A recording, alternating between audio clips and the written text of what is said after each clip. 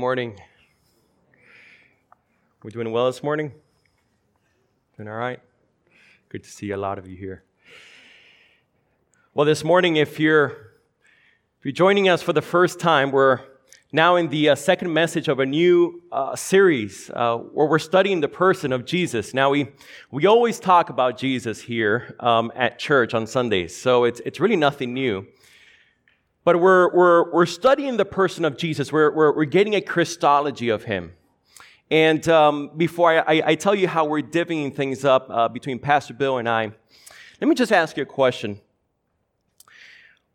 How would you feel if I told you this morning that Jesus was here? Like physically. Not just spiritually, but literally physically. And maybe he was sitting next to you. Maybe you said hi to him as you were greeting one another. Now, that wouldn't be the case, even though Jesus has resurrected. But Jesus is here with us. And for some of us, that would be tremendous news. For some of us, that would be something that, as a matter of fact, we were anticipating for the rest of the week. But for other of us, that might be a little bit scary. That maybe for you this morning, you're kind of saying, I'm kind of thankful that he's not, in a way, physically here. Maybe because you can look at the rest of the week and say, I know I've come up short in many ways. Have you ever stepped into church and you just felt dirty? I'm talking about going to church and you dreading it. You stepping in, and as the worship begins, you're thinking, I don't even know if I should sing these words because I don't even know if God wants to hear my voice. Or maybe when it's time to pray and you're wondering, what am I going to pray about? I mean, I haven't opened up my mouth to speak to God for months. Like, does God really want to hear my heart? Or maybe as I think of my week, it is just too dark. And I don't even want to be seen by people. Whatever your case, I want to tell you there's good news this morning. And I and many of us here are glad you've come. Because we have a God who is a friend of sinners. Amen. In this two-part series where it's 9 parts, but we're really sharing it. Pastor Bill is speaking about the person of Jesus, and he's taking it from an up-above angle. In other words, what does the Bible tell us about the person of Christ Jesus? And as he's focusing in the book of Hebrews, I'm going to be focusing more on the Gospels. And my perspective will be, as we focus on the person of Jesus Christ, my perspective will be more a theology of Jesus Christ from below. How did we see him live when he dwelled among us? What did he teach about? How was his life lived out? How's his message put to action? And the reason why this is important is because if we're going to follow Jesus, we need to know him. I mean, we can't follow someone that we don't know. So I pray that this morning we would have a very clear view of who Jesus is, especially as a friend of sinners.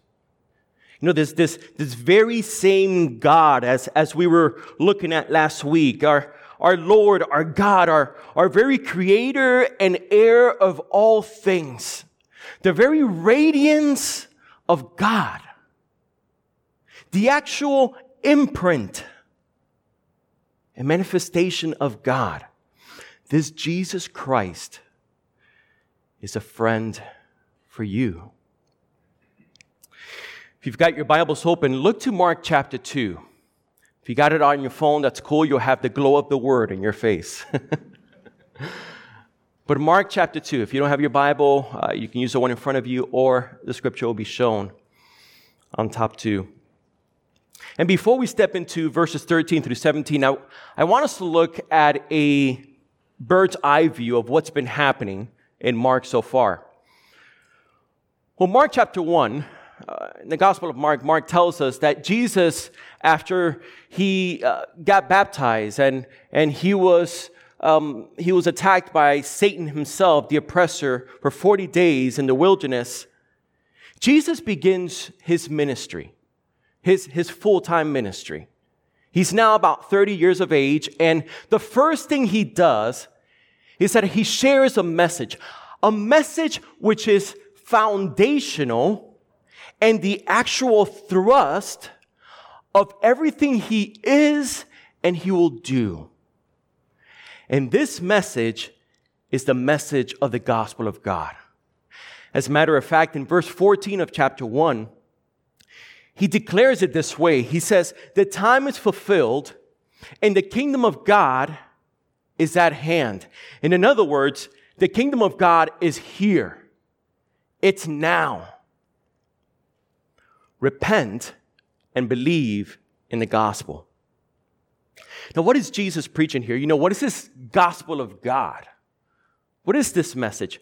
Well, it's the good news regarding Him, regarding Jesus Himself, how He, as a king, is ushering in a new kingdom, and He's doing it as He calls out to His lost sons and daughters. He's doing it in a way where it's active. He's in their midst. And the very creator and sustainer of life who rules the earth desires to rule the hearts of men, giving them a greater purpose for living.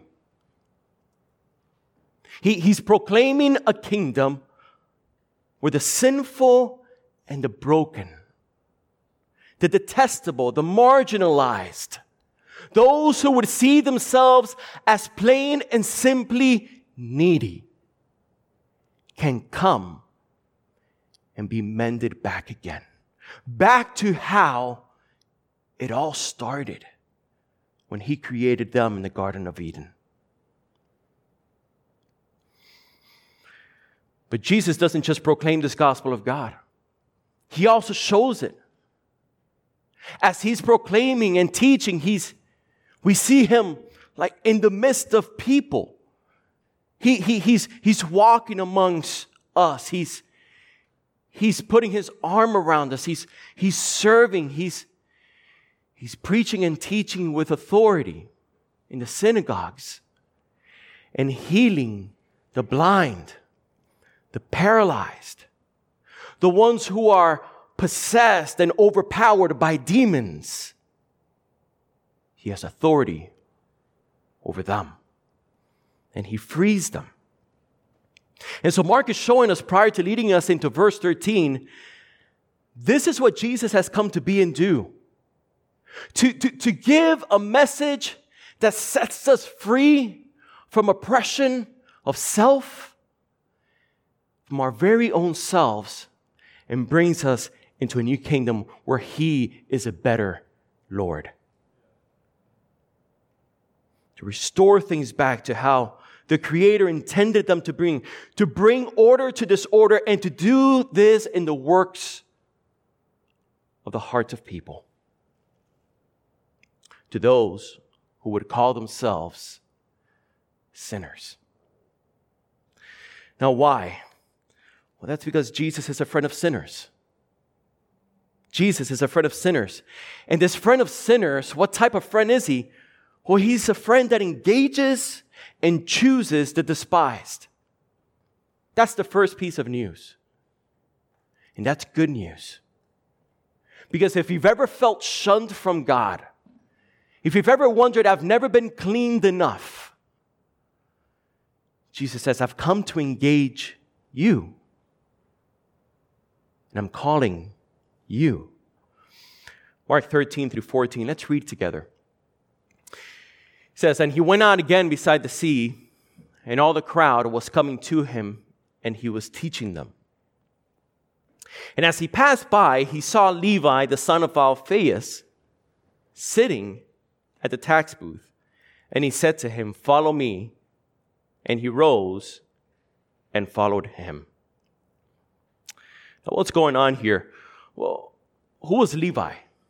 And what was he doing in a tax booth? Well, Levi was a tax collector. That was his profession. That was his career. He collected people's taxes for Rome. And this Rome taxation system was actually a system that was bent for exploitation. Exploitation of the people, but for the benefit of the tax collector. You see, part of Levi's job was to very simply collect the taxes of, which is the 1% of the annual income of the people. He would have to collect the poll tax, which is the tax that was collected from everyone who was alive from the ages of 12 to 65. But it was also a tax that he would collect, which was the ground tax. And this is where the floor would get a little bit slippery. I mean, yes, he was required to collect 1/10 of all grains, 1/5 of all wine and oil produced, and even a fish tax in places like Capernaum, which is where he practiced his career. But like I said, this is where the slippery ground was, in this ground tax. Because as one who would collect taxes, he could very easily look at any road or any dock and say, I want to tax that person and that person and that shipment today, even though those places were not taxable. As a matter of fact, it was customary for tax collectors to just approach people on whatever road they were on, ask you to take off your bag, whatever you were carrying, look into it, and tax every single item that you were carrying. As a matter of fact, if you were carrying it on a trolley or whatever, you could even get taxed for your wheels. I mean, it was crazy. And if the person would not pay, well, a collector would gladly offer you, rather than a credit card, a loan. A loan with a very hefty APR. One where if you were not able to pay it, it would just make them richer, nonetheless. So Levi was a tax collector, and this was his career. He was about working for Rome, but also in the midst of it, really working things for himself. So he was a thief. But not only was Levi a tax collector, he was a Jewish tax collector from what we read here. And we know this because of his name and because of his father Alphaeus. Now, this is a big deal. And the reason why this is a big deal is because as Levi was collecting taxes, he was collecting taxes for Rome. And Rome was oppressive to the Jewish people. The system, again, was set to bring about a certain oppression to those who would not bow to Caesar, or to those who did not fit the Roman way of living. Well, Levi was a thief, but he was also an oppressor of his people. And that's why Jewish tax collectors were so hated in Hebrew society. They could not serve as judges, witnesses in court, and were completely excommunicated from the synagogues as well as their families. So even the money that they handled could not even be accepted as an offering. They were detestable, and they were the lowest of the low. But according to Mark, this is the very man that as Jesus is walking by, chooses to engage.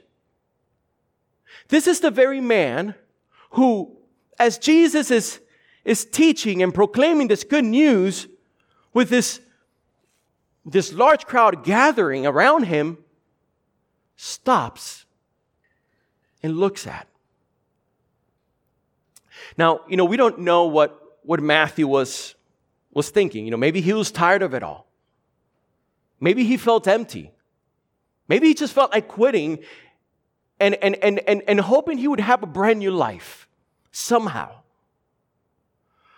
Or maybe he had heard of Jesus, how he was in town and he was healing people, and he had this message that was changing people's lives, and he was wanting to catch a glimpse of Jesus and perhaps hear Jesus.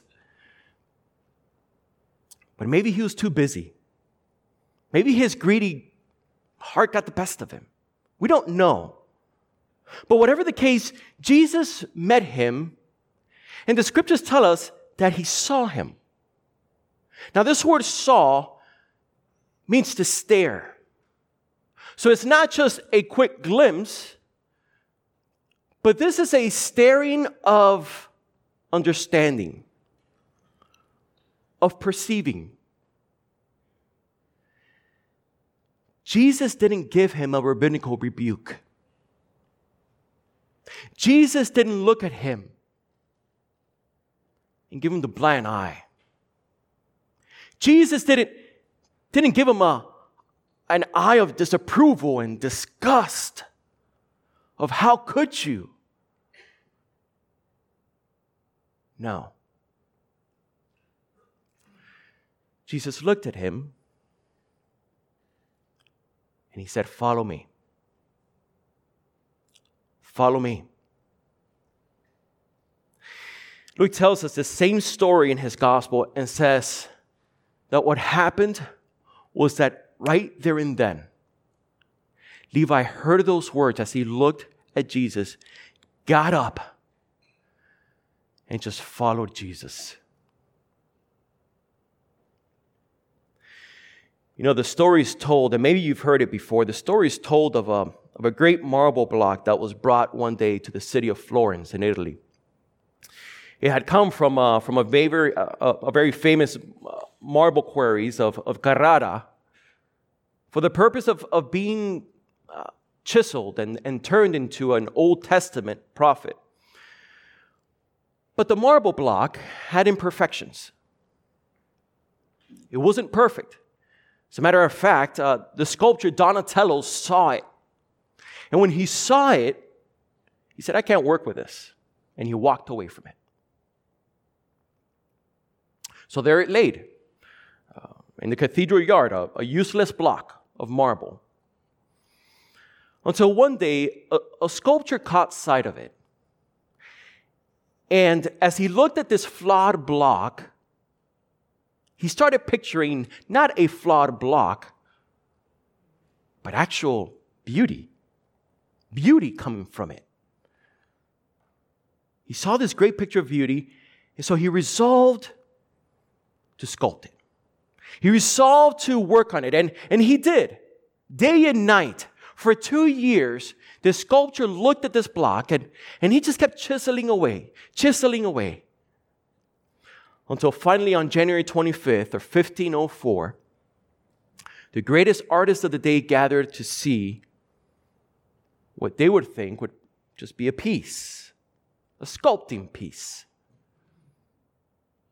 Botticelli, Leonardo da Vinci, and Pietro Bergoni, the teacher of Raphael, all gathered. And as the veil dropped, guess what was seen? The great piece of Michelangelo's David. 1 Corinthians chapter 1, verses 26 through 28. God reminds us of these words. "For consider your calling, brothers. Not many of you were wise according to the worldly standards. Not many were powerful. Not many were of noble birth. But God, the main sculptor, the creator and sustainer, chose what is foolish in the world to shame the wise. God chose what is weak in the world to shame the strong. God chose what is low and detestable in the world, even things that are not, to bring to nothing things that are. Friend, this is who Jesus is.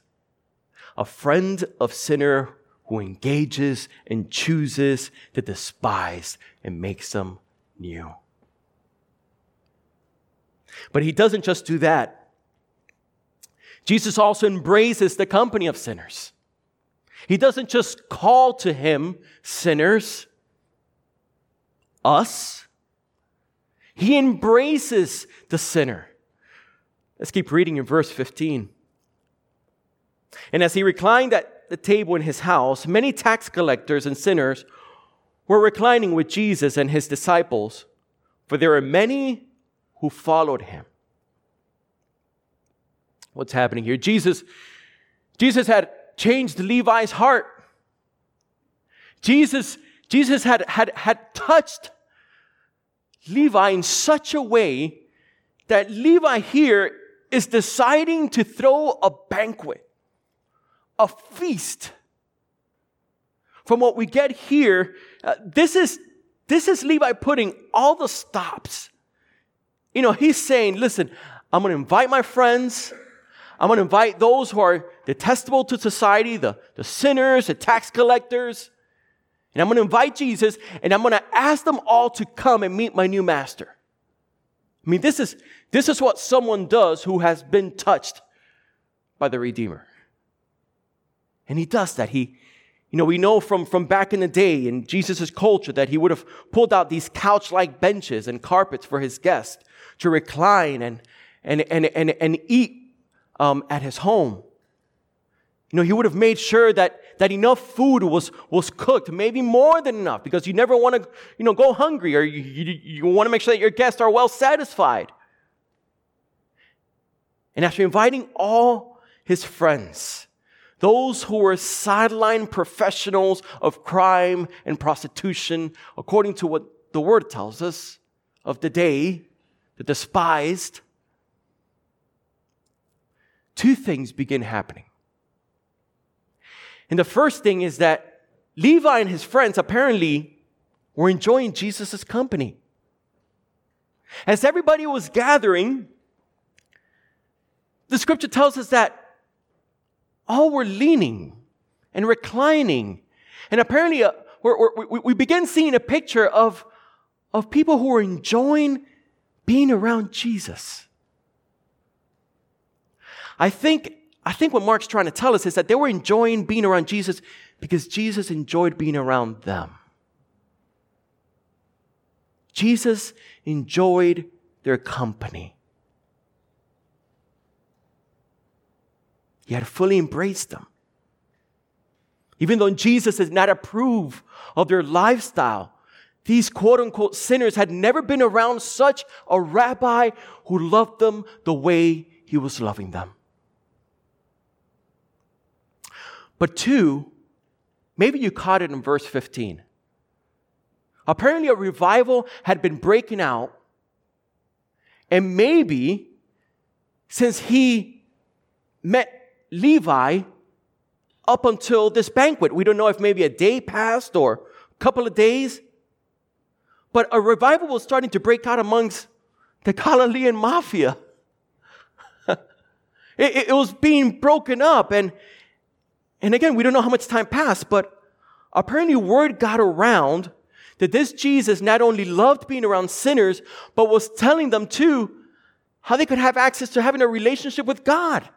Something which all the religious leaders were telling them, you're too dirty for. You're too sinful. You're ceremonially unclean. You are detestable. Jesus was telling them and showing them the opposite. Now, we may be asking ourselves this morning, why would Jesus do this? I mean, if we would have stepped into that room and we would have known the culture of the day, wouldn't Jesus know that in his day, eating at tax collector's house and being around other sinners would ceremonially make him unclean and defiled? Especially as a rabbi. And if that were the case, then wouldn't his reputation and his teaching then be discarded? Or maybe we might ask, well, was he unaware that eating with sinners culturally implied acceptance and love towards them? That it wasn't just like a drive-through. I mean, back then in this culture, it was, we're going to get to know one another. We're going to share with one another. You know, Jesus eats often with unbelievers and befriends them because he's teaching us the gospel. Jesus was showing us a parabolic declaration of the gospel. What do I mean? He was basically saying, this is what the gospel looks like. This is a picture of what the good news of God making himself known to humanity, a humanity that has turned its back on him, that has forsaken him, and is deserving of forsaking. But God in his mercy, but God in his compassion, but God in his love takes the initiative, steps into the mess, and saves.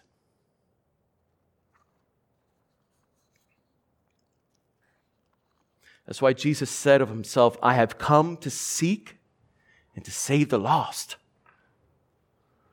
Part of doing this was genuinely embracing and befriending sinners. The only one who had never sinned, embracing sinners. You know, this week as I was studying for this passage, the question that God kept asking me was, Jorge, are you a genuine friend of sinners? Jorge, are you genuinely loving and befriending and investing in sinners? And I'll tell you this. If we ever get to the point where we think we're good, that's when we're at our worst. That's when we're at the most dangerous spot. I've jotted down some questions which I've been applying to myself and still applying to myself that I think can help us all process how we can become a better friend of sinners. And I'll go ahead and just ask them. What are some practical ways we can truly love and befriend unbelievers and others who are non-Christian, who like us are also sinners?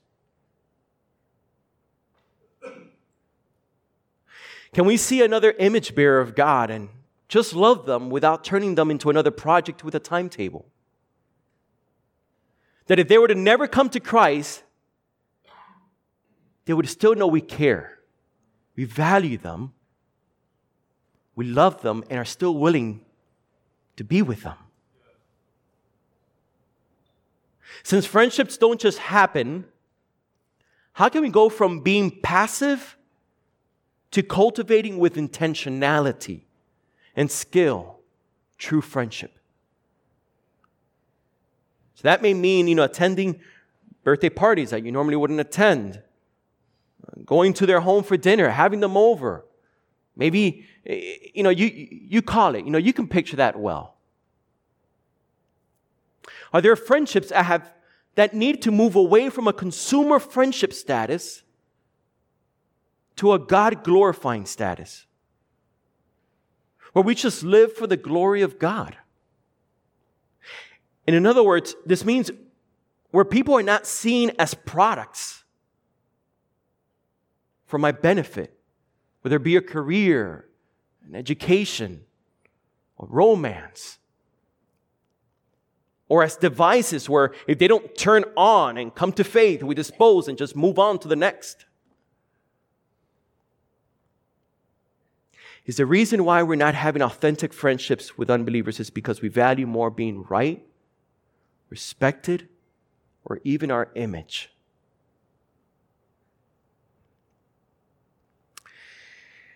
You know, the best and true Christ-centered conversations, and where I've seen lives turned around, are in the fertile soil of friendships. And that's where you've seen them too. People knowing that they're loved unconditionally and accepted for who they are, not what they do, but because they're made in the image of God.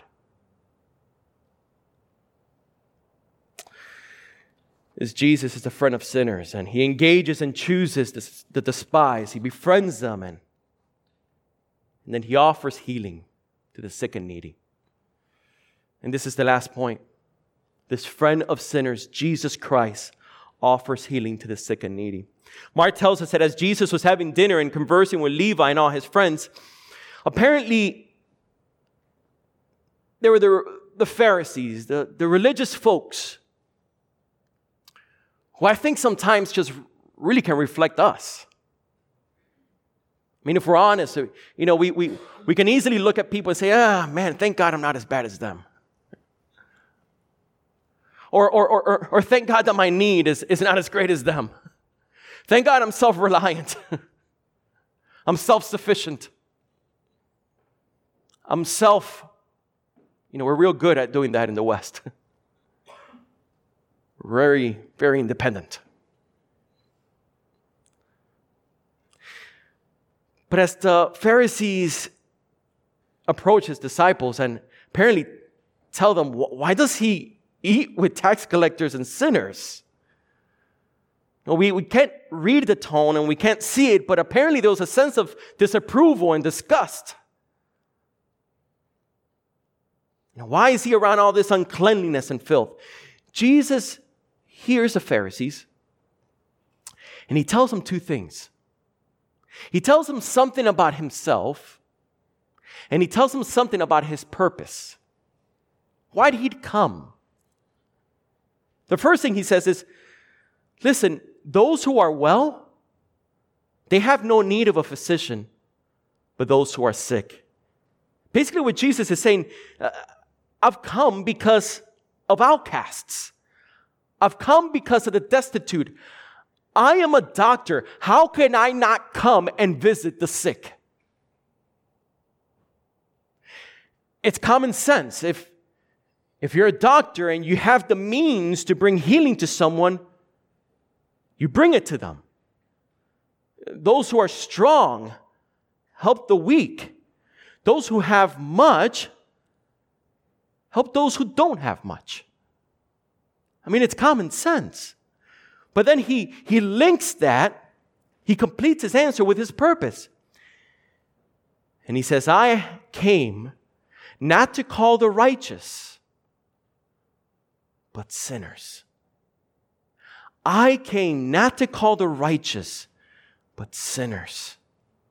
Now, Jesus here is speaking ironically and truthfully. The Pharisees were just as needy as the tax collectors. The only thing is that the Pharisees weren't seeing it. The Pharisees were just as needy and just as broken. These religious elites as the prostitutes, the tax collectors, and the other sinners. They were blinded. They were blinded to their need. The Pharisees thought that because they did all the right things, that because they kept all 613 commands, and on top of that, traditions, and because they kept their food and their company kosher, and because they had status, because they were able to stand in front of people and teach the law, and they had the role and the accolades, the religious accolades, that they were the healthy, that they were the all right. They were the ones that didn't need Jesus. But Jesus is saying you do. You also do.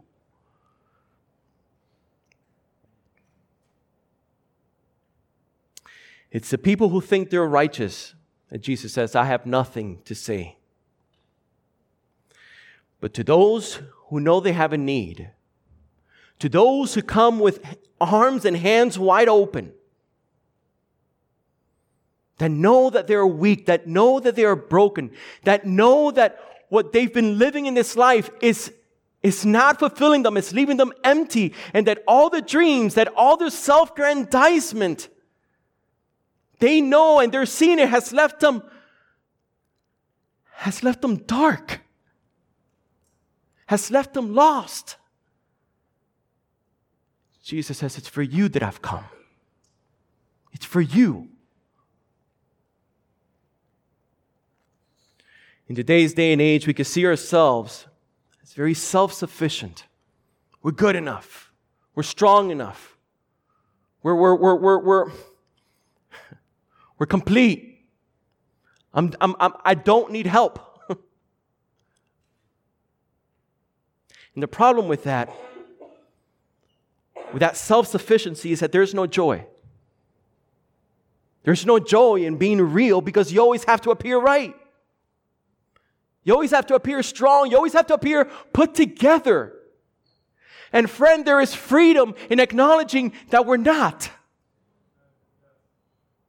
In freedom that we're all broken vessels who can only be mended. And if you've placed your faith in Jesus, you know how sweet it is to be mended by the arms and the hands of a Creator, the very one who made you. So how good it is to be in weakness. How good it is to be needy.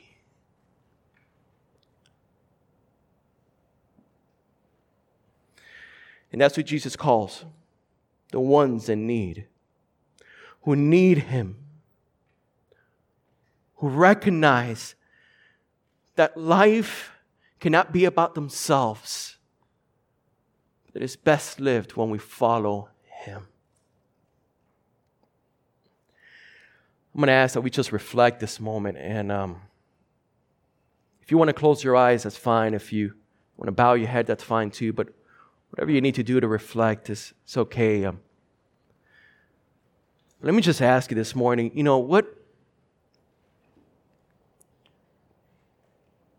what camp are you in? Are you well? Are you well? Are you healthy? Do you have no need for Jesus? Maybe this morning you're saying, I'm cool. I have no need. There's really no sin issue in me. Friend, you're only deceiving yourself. And it's only time before you realize that all that you're holding on to is just going to vanish. Jesus desires to help you, but as long as you're clenching your fist saying, I have enough and I am enough, there's nothing that Jesus will do for you.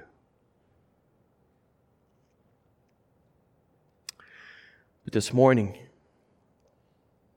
if you find yourself empty, in need of Christ, where you recognize you're broken, where you recognize that you're sick inside, that you need healing, and you acknowledge your sin, the touch of Jesus, the stare of Jesus, and the calling of Jesus is the sweetest thing you'll encounter.